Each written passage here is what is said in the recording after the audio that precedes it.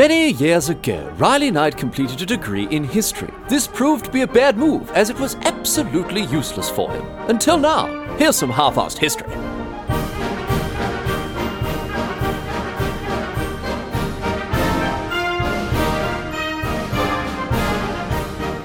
What's going on, mate? Great to have you along for some more half-arsed history. This week on the agenda, going to be having a chat about Queen Nzinga, a very, very famous figure from the history of Angola. Now, Angola, as I'm sure all of my very worldly listeners are aware, is in the southwest of Africa. It's about halfway up the left side of the pointy southern bit of the continent there.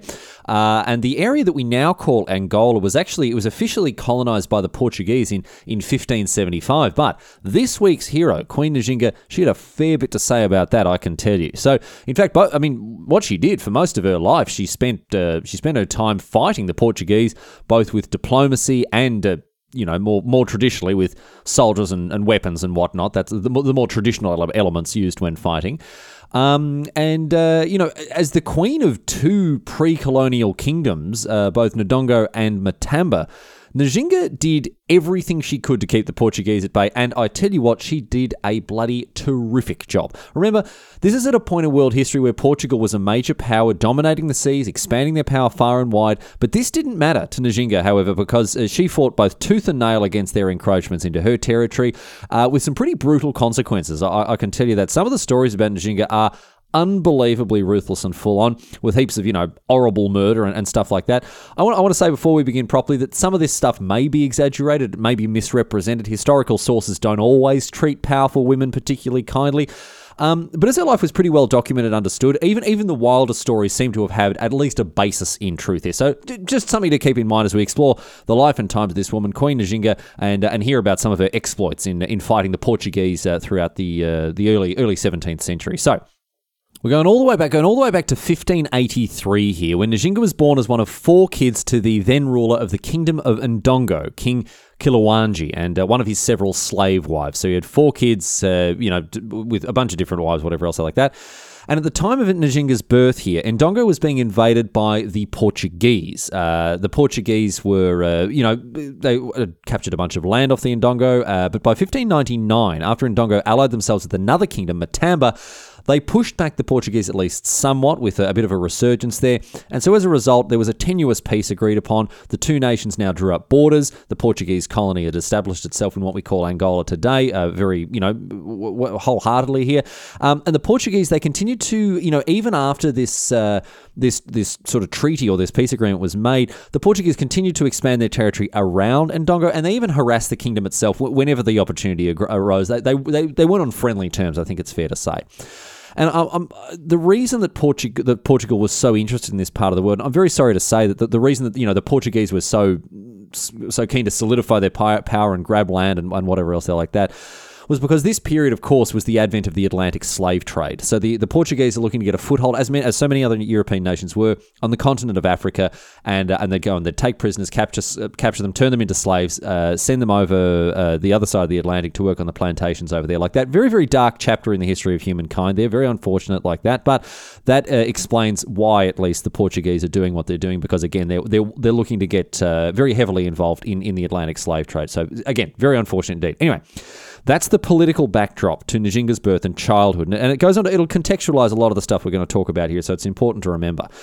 She had two sisters and one brother, but she seems to have been her dad's favourite, because old King Kilowanji, he's taking her along to as he's getting on with all his kingly business, doing whatever, all the stuff that he has to do, and she's coming along with him, stuff like high level government meetings, war councils, conferences with advisors, all that sort of stuff. And she was also trained as a warrior. She got to know her way around weapons and fighting and whatever else. So she had quite a positive childhood there, being taken around by her old man to watch him do all his kinging, and then being trained in martial arts and whatever else they're like that. She also learnt Portuguese, the language. She also learnt the Portuguese language throughout her upbringing, because she learnt it off some missionaries who would come and hang out in Ndongo. So she picked up this obviously very valuable skill of being able to speak the language of the enemy here. Anyway, our story begins properly in 1617, the year that King Kilowanji dies. Nzinga's brother Mbandi, he takes the throne. And I tell you what, this is bad news for our mate Nzinga, because he seems to have been at least slightly bonkers, to put it mildly, I suppose, because after becoming king, he put Nzinga's infant son to death, right? Because, get this is how crazy this bloke was. He was worried that this baby, his nephew, would grow up and one day plot against him. Even worse, he also orders Nzinga to be forcibly sterilised so she can't have any more kids. I mean, what the bloody hell is going on with it? What are you doing, Mbandi, mate? I mean, I understand not getting on with his siblings, but what about just, I don't know, tricking her into eating a slug or something normal, like normal kids do, normal siblings do when they're fighting? Unbelievable. So Mbandi, after this, absolute horror show of just utter insanity here, Nzinga, she flees at top speed. This whole ordeal has got her in fear of her life, as you might expect. So she takes refuge in the neighbouring kingdom of Matamba. I mentioned before these two, Ndongo and Matamba were allied, and so she flees across the border and takes refuge with in the royal court of this allied kingdom. And this is a bit of a problem for Mbandi, I'll tell you this, because 1617, the year that the year that his dad died, the year that he took the throne, and the year that he booted out his sister, was also the year when the Portuguese sent a new governor to their colony in Portuguese Angola. This bloke's name was Luís Mendes de Vasconcelos, and he promptly ignored every scrap of the peace treaty that had been made between Portugal and Ndongo back in 1599, and ramps up for another invasion. He allies Portugal with local raiders that were hostile to the Ndongo, and all of a sudden the Ndongo are in very serious danger once again of being completely overtaken by the Portuguese. And from the outset, the Portuguese campaign, very, very successful too. Absolute disaster for Ndongo. They're outnumbered, they're outgunned, and the Portuguese, they are capturing and putting towns to the fire and the sword, taking prisoners, forcing them to become slaves, and even they actually managed to sack the capital, the Ndongo capital there. So the king, right, Mbandi, this bloke, Nzinga's brother, he's having a terrible time with this conflict. And at one point he was either, I wasn't 100% sure of which one actually happened. He was either taken prisoner or forced into exile. There were conflicting things that I read, but in any case, his goose is cooked. He's having a terrible time, right? Because he knows he has to negotiate for peace. He knows he has to beg them for peace here, but he doesn't speak Portuguese. He's not able to effectively communicate with the people who are just, absolutely rumpa dumping him here. So, but he knows who does. He knows who is going to be able to come in and negotiate on the behalf of Ndongo there, because he knows who can come and speak fluent Portuguese on his behalf. He reaches out to our mate Nzinga, who is still cutting about in Matamba after, her brother went a bit bonkers with the whole kid thing, as we talked about there like that. Mbandi, he gets in touch with him. He says, listen, mate, you've got to come back. You've got to help us negotiate peace here. And obviously she's not too keen to, do any favours for her idiot brother, seeing as how, he murdered her child and forced her to become, sterile, all the rest of that there. But she does see how the Ndongo people are suffering because of the war and famine and disease and being taken prisoner to sell as slave, all sorts of stuff there like that. And she realises that her people need her, and so she agrees. Despite her, enmity with her brother, she does agree to step up to the plate on behalf of the people of Ndongo there. So she agrees to meet with the Portuguese. She agrees to go on, as a peace envoy and figure out at least some kind of cessation of hostilities there. And it is during this peace mission that we see the other side of Nzinga come out, the side that makes her such a remarkable and interesting historical figure here. Nzinga, she goes off to, as I say, the official peace envoy for the Ndongo, and she meets with the new Portuguese governor, Dom João Correia de Sousa, the old bloke, the Luís Mendes de Vasconcelos, the bloke who had sort of started this whole scrap, or restarted, I guess, the whole scrap with the Ndongo. His term as governor was actually, it came up in 1621, so he was done there like that, but not before, I will add, not before enslaving 50,000 local people who were local to the to the area we now call in Angola. 50,000 people he put on board ships and sent over the other side of the Atlantic to labour in backbreaking, horrific conditions on the plantations in the Caribbean and the Americas. Absolutely terrible. Just what an awful legacy to have there. Anyway, Dom João Correia de Sousa is the new Portuguese governor, replaced him in 1621. And this bloke attempts a massive power move on Nzinga before their meeting even begins. He sets himself up in the room where they're going to chat, have a talk about things, and he sets up this room with chairs for him and all of his mates, for his little sort of entourage there. But on the other side of the room for Nzinga, he just puts a mat on the floor for her to sit on. So obviously a cut and dried attempt to assert dominance there. But I tell you what, it bloody backfired on him. This power move did not work out as he was hoping, I can tell you this. Because if someone's going to pull a power move like that on you, you have to double down. You have to flip it back on them. You have to assert your own dominance. And I'll tell you what, that is exactly what Nzinga does here. She walks into the room. She sees all of these Portuguese idiots giggling away at this fine jape they've put on here, absolutely taking the piss. And she thinks, nah. These turkeys aren't going to pull one over on me. No, sir, absolutely not. So she orders one of her maids to go down over onto the mat and get down on all fours. And the Portuguese bloke's going, oh, whoa, hang on a tick, what's going on here? Why is she getting down like that? Nzinga then goes and sits on her maid's back, using her as a chair, like a stool of her own, and continues to sit like that for the rest of the meeting, looking at the governor square in the eye as an equal. So, I mean, what a power move. It's very difficult to come back from a properly executed power move if someone is going to assert their dominance over you. But, I mean, if you can flip the script and get it back up and then, geez, you do very bloody well for yourself. And that's exactly what Nzinga does here. Maybe that was why. Maybe that was one of the reasons that her negotiation was so successful. Actually, the story, before we get into what the negotiations involved, the story actually gets even wilder after this. Apparently, once the talks were over, and again, we'll talk about the result of them in a second. Once the talks were over, apparently, Nzinga stood up, pulled out a knife, and cut the maid's throat from ear to ear and said, I don't sit in the same chair twice. Now, this probably didn't happen, but it might have. But in any case, claiming to never sit in the same chair twice would be extremely inconvenient. It'd be a very inconvenient way to live your life. You'd be bloody nipping off to IKEA every week to get new chairs, never, plonking your ass in the same one. And that for me it indicates that it probably wasn't true. But in any case, as I say, does a bloody great job negotiating peace she does. She proves to be a very, very skilled diplomat. She gets the Portuguese to agree to pull out of Ndongo and recognise its sovereignty. In exchange, I'm sorry to say that this is one of the things she uses as a bargaining chip here, she exchanges Portuguese access to lucrative slave markets and trade routes within and beyond Ndongo. Ndongo is in a position where a lot of the trade routes that go into sort of Central Africa or Central Southern Africa there, they go through Ndongo, and so she agrees to grant the Portuguese access to those markets, both within and beyond Ndongo, again, because they are, of course, in the business of buying and selling slaves. So a bit unfortunate that Nzinga is also associated with this business, but it does get the Portuguese off the back of Ndongo there, and she obviously knows how to win people over one way or the other. She again, very, very skilled diplomat, high charisma score here. Whether it's with sticks or with carrots, she's getting people over onto her side.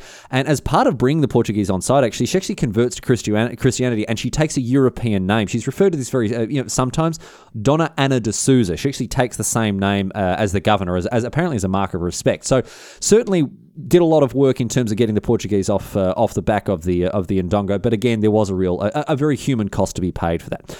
Anyway, she's negotiated peace with the Portuguese. She saved her people from continued oppression at the hands of the Portuguese, sort of, because, I mean, there are two things going on here. First of all, the Portuguese are still going around capturing slaves and selling them, shipping over the other side of the Atlantic, so that's terrible. Second thing is, it's made very clear within a very short time, the Portuguese had no intention of abiding by the peace agreement that they'd made. They're still sending in those local raiders to harass the Ndongo. They're still taking prisoners for the slave trade as well, with some good old-fashioned pillaging and looting of various Ndongo towns and villages, all done, with these local the raiders, this other group of people who are local to the area there like that. And this very thinly veiled campaign against the Ndongo means that they're still suffering. The Ndongo are still having a terrible time with the Portuguese, still basically, turning the screws on this nation as their attempts to colonise and dominate the area continue. And in 1624, they abandon all pretense, the Portuguese, after a little while of harrying them and sort of waging warfare by proxy. They just give up on the pretense in 1624 when King Mbandi dies. Now, you'll remember that was the brother, that was Nzinga's brother, and the circumstances around his death are very suspicious indeed, I can tell you this. He might have committed suicide, but there are actually suggestions that he was poisoned. And perhaps the poisoner may have even been his own sister Nzinga. Now, there are a lot of outlandish stories about how brutal this woman could be, but I tell you what, after all the business with murdering a kid, if she did this, you can't blame her, to be honest. I mean, there's a lot of sort of Sith-like energy amongst the kingdom of Ndongo with stuff like this going on. So I wouldn't have been surprised if Nzinga did knock off her own brother there like that. In any case, once Mbandi is dead, all bets are off and the Portuguese are back at it. Once again, they declare war, but not just on Ndongo this time. They ramp up their attacks on other nations and other peoples as the slave trade continues to rapidly expand. Now, Nzinga, as you can imagine, she's pretty bloody unhappy about this whole situation. She's gone and negotiated peace. They've thrown it in their face. And she goes, bugger this for a joke. I'll fix these Portuguese bastards up myself. Her nephew, Mbandi's son, whose name is Kaza, he had become king, but he's just a young fella, and so she sort of takes over, steps in, and rules as his regent for a while. But not for long. Once again, that Sith energy comes in again. It seems to be the way things were done around these parts, and so she kills Kaza and takes the throne for herself. Look, not a big fan of this move, to be honest. Shouldn't go around killing kids. That, don't really need to say that one. Everyone knows that one. And Kaza hadn't obviously done anything wrong, but then again, Mbandi started it, so I guess now they're even in terms of murdering each other's children. So anyway, by 1626, she's calling herself the Queen of Ndongo, and she's fighting the Portuguese tooth and bloody nail. She's trying to ward them off. Unfortunately for her, however, another Ndongo noble planted a dagger firmly in her back at this point. This bloke, Harry, he hated the fact that a woman was ruling. He himself had a claim to the throne, and so he goes to the Portuguese with a plan. This absolute snake of a man, he says to them, listen here, if you support me as the King of Ndongo, I'll make us a vassal state to you blokes, the Portuguese colonies. No worries at all. We'll sort out your Ndongo problem once and for all. Don't ever worry about it. Make vassal state of the Portuguese. Long live the Portuguese Empire. Bloody waving the flag around, having a great time. Don't even worry about it. Now, the Portuguese, they like the sound of this. They go, thank you very much, Harry. That's a great idea. And so with the support now of both sort of the rivals that Nzinga had within the Kingdom of Ndongo already, or the people that didn't think, she should be in charge, and now the Portuguese as external allies of all these, this sort of anti-Nzinga factions here, Harry takes the fight directly to Nzinga and attempts to seize the throne. Now, our mate Nzinga, she realises she's buggered. She's got enemies both outside and inside her queendom, and so she decides that a tactical retreat is in order. Now, someone who has climbed over mountains of murdered corpses just to achieve her goals doesn't retreat, of course. Not a retreat. No. It's just a withdrawal. She's just withdrawing tactically. And now I really like her next move because, we talked a little bit about power moves here, and this one, huge, big power move. We know she's all about power moves, and this is what she does next. In the past, right, she had fled to, she had withdrawn to Matamba. It was the place she went, after the whole business with her brother and her murdered kid, all that sort of stuff. She'd gone there and sort of laid low and, again, got away from her brother. And this time, however, she does the same thing. She gathers all the people who are loyal to her, and she heads off, again, with tactical withdrawal, heads off to Matamba. But this time, with very different intentions. She stages a coup. She overthrows the current queen of Matamba, and she takes over the kingdom for herself. So she snagged herself a new domain here, and throughout the 1630s, she does everything she can to resist the Portuguese and their perfidious allies now as the queen of Matamba. Walks in like she owns the place, and then, again, after a very short amount of time, quite literally does own the place just like that. So she does everything she can to resist the Portuguese. As I said, she does this in a number of ways. Militarily, she reformed the structure of her armies and militias in Matamba. They went and undertook all these guerrilla attacks and that sort of thing. They were restructured in sort of almost like family units, which were, obviously bred a whole lot of very fierce loyalty amongst the soldiers, the militiamen themselves.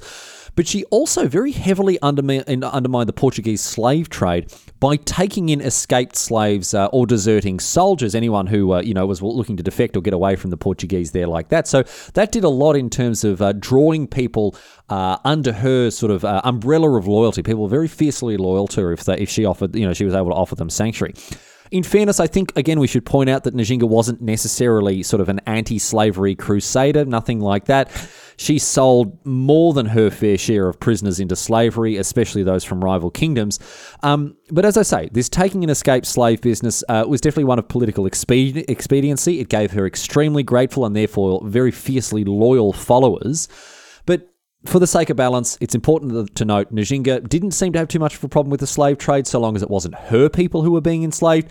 She definitely took advantage of prevailing market forces every now and again to make money off of prisoners and stuff like that. So, I want to provide a complete picture of what this woman was about. Anyway, She's doing what she can to improve the situation in Matamba. She's reaching out to neighbouring kingdoms who are scrapping with the Portuguese, so as to establish alliances. She's building up the commerce and the wealth of Matamba. She's continuing to raid and harass the Portuguese interests nearby. And she seems to have balanced some pretty important leadership qualities throughout her time as, being in charge of Matamba there. She was very clever, very, very clever indeed, quite ruthless as well as a leader, but she had a very shrewd sense of pragmatism. She actually went more or less unchallenged as queen throughout the 1630s. That's not true. She had plenty of people challenging her, but what I think I should point out here is none of these people succeeded in their challenges. She managed to see off all the people who took a tilt at her throne and retained her position as the queen in an environment, once again, that wasn't particularly friendly towards women in power. Her political opponents tried every trick in the book to try to get her off her throne, but she weathered every single one of them and remained queen of Matamba right through the decade. And then, in 1641, after 10 or so years of harassing and harrying the Portuguese whenever she could, an absolute game changer emerges on the horizon. An absolute game changer that improves Nzinga's fortunes enormously takes place here, because those who listened to the episodes on the 80 Years' War a couple of weeks ago, they'll remember that in the later stages of the war, in other words, right now when our story is taking place, the Dutch had started to take to the sea and were attacking Spanish and Portuguese colonial interests all around the world. And in 1641, who should turn up to start chucking punches at the Portuguese here in Angola? It is, of course, our old mates, the Dutch. Sensing an opportunity, now the Dutch have landed, they're attacking the Portuguese interests, the shipping, the capital, the ports, the marketplaces, whatever else there like that. Nzinga senses an opportunity and she gets in touch with the Dutch. She forges an alliance with them and she agrees to aid them in their campaign against the Portuguese for a bit of, I'll scratch your back if you scratch mine. The alliance ended up taking in a bunch of other kingdoms, other African kingdoms that were, in the area as well, that the Portuguese had been oppressing. And so the winds were starting to change here. The winds were starting to blow against the Portuguese and their campaign, their onslaught sort of comes to a bit of a halt here. The Dutch reinforced the local armies of all of these African kingdoms. Nzinga took a leading role in fighting the Portuguese with their armies, and I mean that quite literally, by the way. You'll remember, she had been trained as a warrior in her youth, so she was actually on the front lines of many of these battles, leading her troops personally. This, like much of what Nzinga did, was a very calculated political move. I said that she was a pragmatist, and her going around, swinging weapons at the Portuguese. It wasn't just, foolhardy bravery or anything else like that. This was a very calculated political move because she did a lot of what she did to solidify her position as a queen by doing things that would be expected of a king.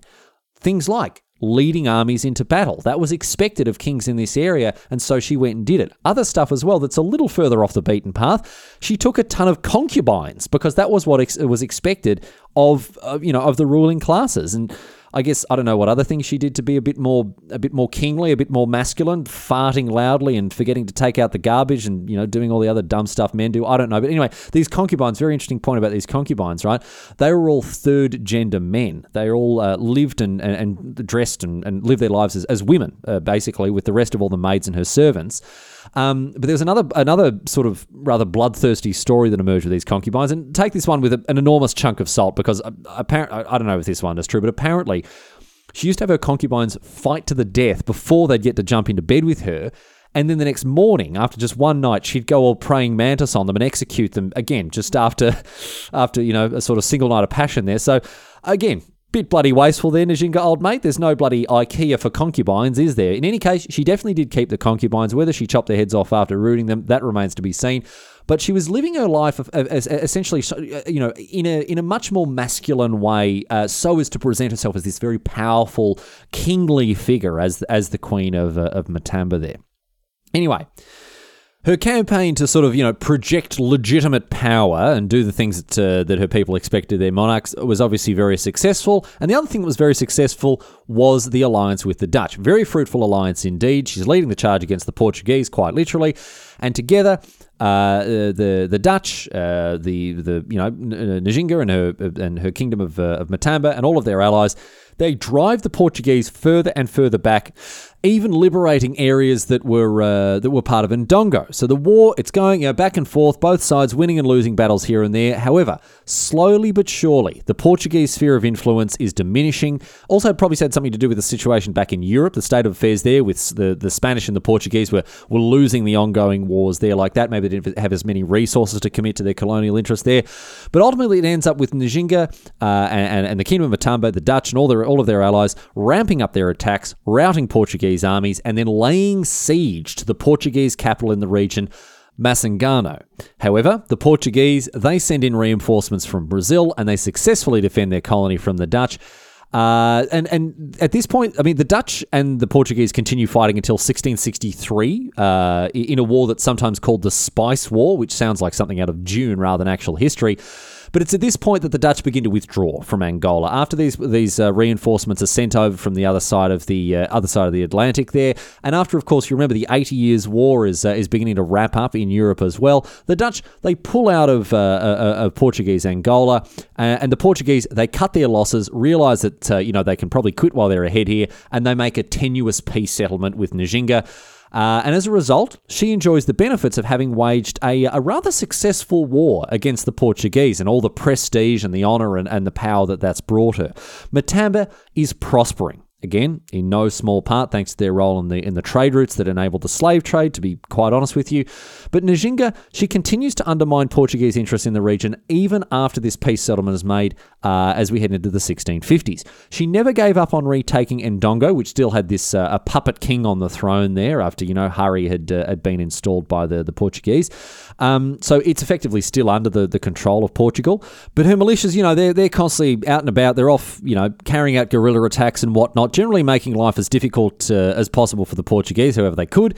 And ultimately, this all proves too much for the Portuguese to bear. Nzinga, as Queen of Matamba, she controls all the major trade routes into the African interior. Her constant harrying of the Portuguese, in conjunction with Matamba's economic strength, results in the Portuguese throwing in the towel. In 1656 and 1657, proper actual peace arrangements are made between Nzinga and the Portuguese, and as part of these arrangements, the Portuguese relinquish their claim on Ndongo. This means that by the end of 1657, our mate Nzinga is queen of both Ndongo and Matamba. Brilliant, she's done it. She's thrown off the shackles of oppression. She's chased the Portuguese out of her homeland, and she's now popped 2 crowns on top of her head. From this point on, Nzinga realizes how well she's done. She knows what she's done to secure a future for her people, and so she does everything that she can to secure her legacy by organizing successors and establishing the legitimacy of females as leaders. You remember, she doesn't have any kids. She was sterilized by her brother at a much younger age, and so she goes about the business setting up a line of succession, starting with her sister, and from that point onwards, everything that she does is trying to secure the future for the queendoms that she's pulled together during her lifetime. This also involved making sure that this newly struck peace agreement with the Portuguese actually guaranteed their support of the legitimate succession of her heirs, as well as trying to fight off internal rivals from within Ndongo and Matamba, who again weren't necessarily her biggest fans. There are assassination attempts from both inside and outside her realms. There's political rivals seeking to overthrow her. There's all sorts of people resisting her proposed line of succession. It's having to do with all sorts of rubbish. And let's not forget that she's an old lady by now. As we get close to the 1660s, she's pushing 80 years old. Now, most 80-year-olds that I know, they're happy for a nice afternoon, pottering about in the garden, a cup of tea and a bicky on the porch. But no, Nzinga, she's still wheeling and dealing. She's still ruling 2 kingdoms, and she's still doing, all the stuff that she's been doing her entire life, basically, now that she's thrown off the Portuguese. Finally, however, after setting up her kingdoms, her queendoms there, with a situation with a clear line of succession, with clear political structures in place to make sure that her legacy would last in the ensuing years. Finally, on the 17th of December in 1663, at the age of 82, Queen Nzinga died. She was unchallenged as the Queen of Ndongo and Matamba, realms that she had built up to the point of economic and military equality with the Portuguese in the region. Quite an amazing feat to have accomplished before her death here. throwing off a major European power, especially after having devoted your life to this, especially after having, she spent most of her life fighting off the Portuguese, and then she got to see that she was able to enjoy the fruits of her labour in her later years in life. Before she died, she was able to see her people living independent of the Portuguese there like that. So obviously, a happy ending for Nzinga, but unfortunately not necessarily a happy ending for the people of Ndongo and Matamba, because after she died, after the death of Queen Nzinga, the Portuguese, they renewed their attempts to take control of Ndongo and Matamba. And without her firm leadership, without her loyal followers, the countries and unfortunately the people within, they weakened. They didn't capitulate entirely. It took over 100 years for the areas that Nzinga had ruled to fully become part of the Portuguese Empire. And interestingly as well, within the 100 years that it took, Nzinga's legacy as a powerful female leader was very plain to see, because for around 80 of those 100 years, it was queens rather than kings who ruled in Ndongo and still, standing up and attempting to fight off the Portuguese. But ultimately, as I say, this whole area was subsumed into Portuguese Angola. And today, Nzinga, she has a very important legacy in Angolan history as a strong leader who stood up to Portuguese colonisation, and she became a very famous national icon in the wake of Angola's independence, which was achieved in 1975 as part of the Cold War. However, her historical reputation obviously does also bear the black mark of being at best an enabler and at worst a willing participant in the slave trade. But despite this, Nzinga is remembered today as an important and a powerful figure in Angola's history, and she's an icon of African nationalism thanks to her lifelong commitment and campaign of resistance against the colonial powers.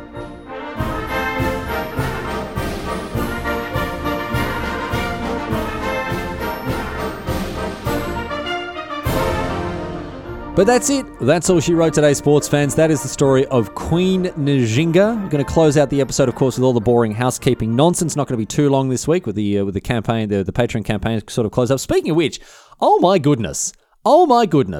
Way more people than I anticipated have signed up as proud Patreon members. Thank you so much. Unbelievable support is just been shown by so many people. It's unbelievable the amount of money. The amount of support and love. It's just so nice to have so many. Oh, the money was also very nice as well. I will be honest. Anyway. Patreon members, of course, are receiving a free little merch bundle. They'll be sent out in the coming weeks. You need to make sure your address is on your Patreon account. Otherwise, you're not going to get this. I'll send a reminder to anyone who hasn't selected that. In addition to this, any existing Patreon members before the drive also need to go and update their new status to one of the tiers to enjoy all of the benefits that come with that. Within 2 to 3 weeks, I'm going to set up and launch the Half-Arsed History shop. If you've missed out on any of the merch or you just want to buy it separately, that's fine. That includes t-shirts that are going on sale again in the coming weeks, and I'm just figuring out what the postage looks like for them. I'll figure out some kind of system for it there like that, so people aren't being stung because I know, especially people on the other side of the Atlantic or around the world, maybe back in Australia, whatever else they're like that. Shipping from the UK can be a bit of a hassle. I'll figure it out. I'll make sure there's a way that's going to make sure these things can get to you as cheaply and as quickly as possible. Hopefully that'll all be set up before by the end of the month. Anyway, thank you everyone for your support, especially the people who have signed up on Patreon. So many people now, and it's just I've been blown away by the support. It's absolutely incredible. Anyway, I said this is going to be a short housekeeping thing. It's not. Oops. Apparently, I'm just a huge liar because I'm going on and on again. Half-Arsed-History.net, that's the website. You can find all the old episodes there. Links to subscribe on iTunes, Spotify, whatever else. If you want to leave a review on iTunes, that'd be very helpful. If you want to tell your mates about the podcast, that'd also be very helpful. Listener numbers are on the up and up, and it is just incredible to see so many people listening. So thank you so much to the people who are spreading the word. And if you want to get in touch with me, you got maybe an episode suggestion or an idea for an episode or anything else like that, please do. There's a contact form on the website. That's the best way to do it there like that. And that's just about that. Thank you so much for listening. Thank you so much for the support, whether it's fiscal or just in the hearts and minds of the listeners. It's great to have built this little community of listeners here, and I thank you so much for your continued support. Anyway, we're done. That's enough of that. Going to close out the show as usual with a question posed on Reddit here.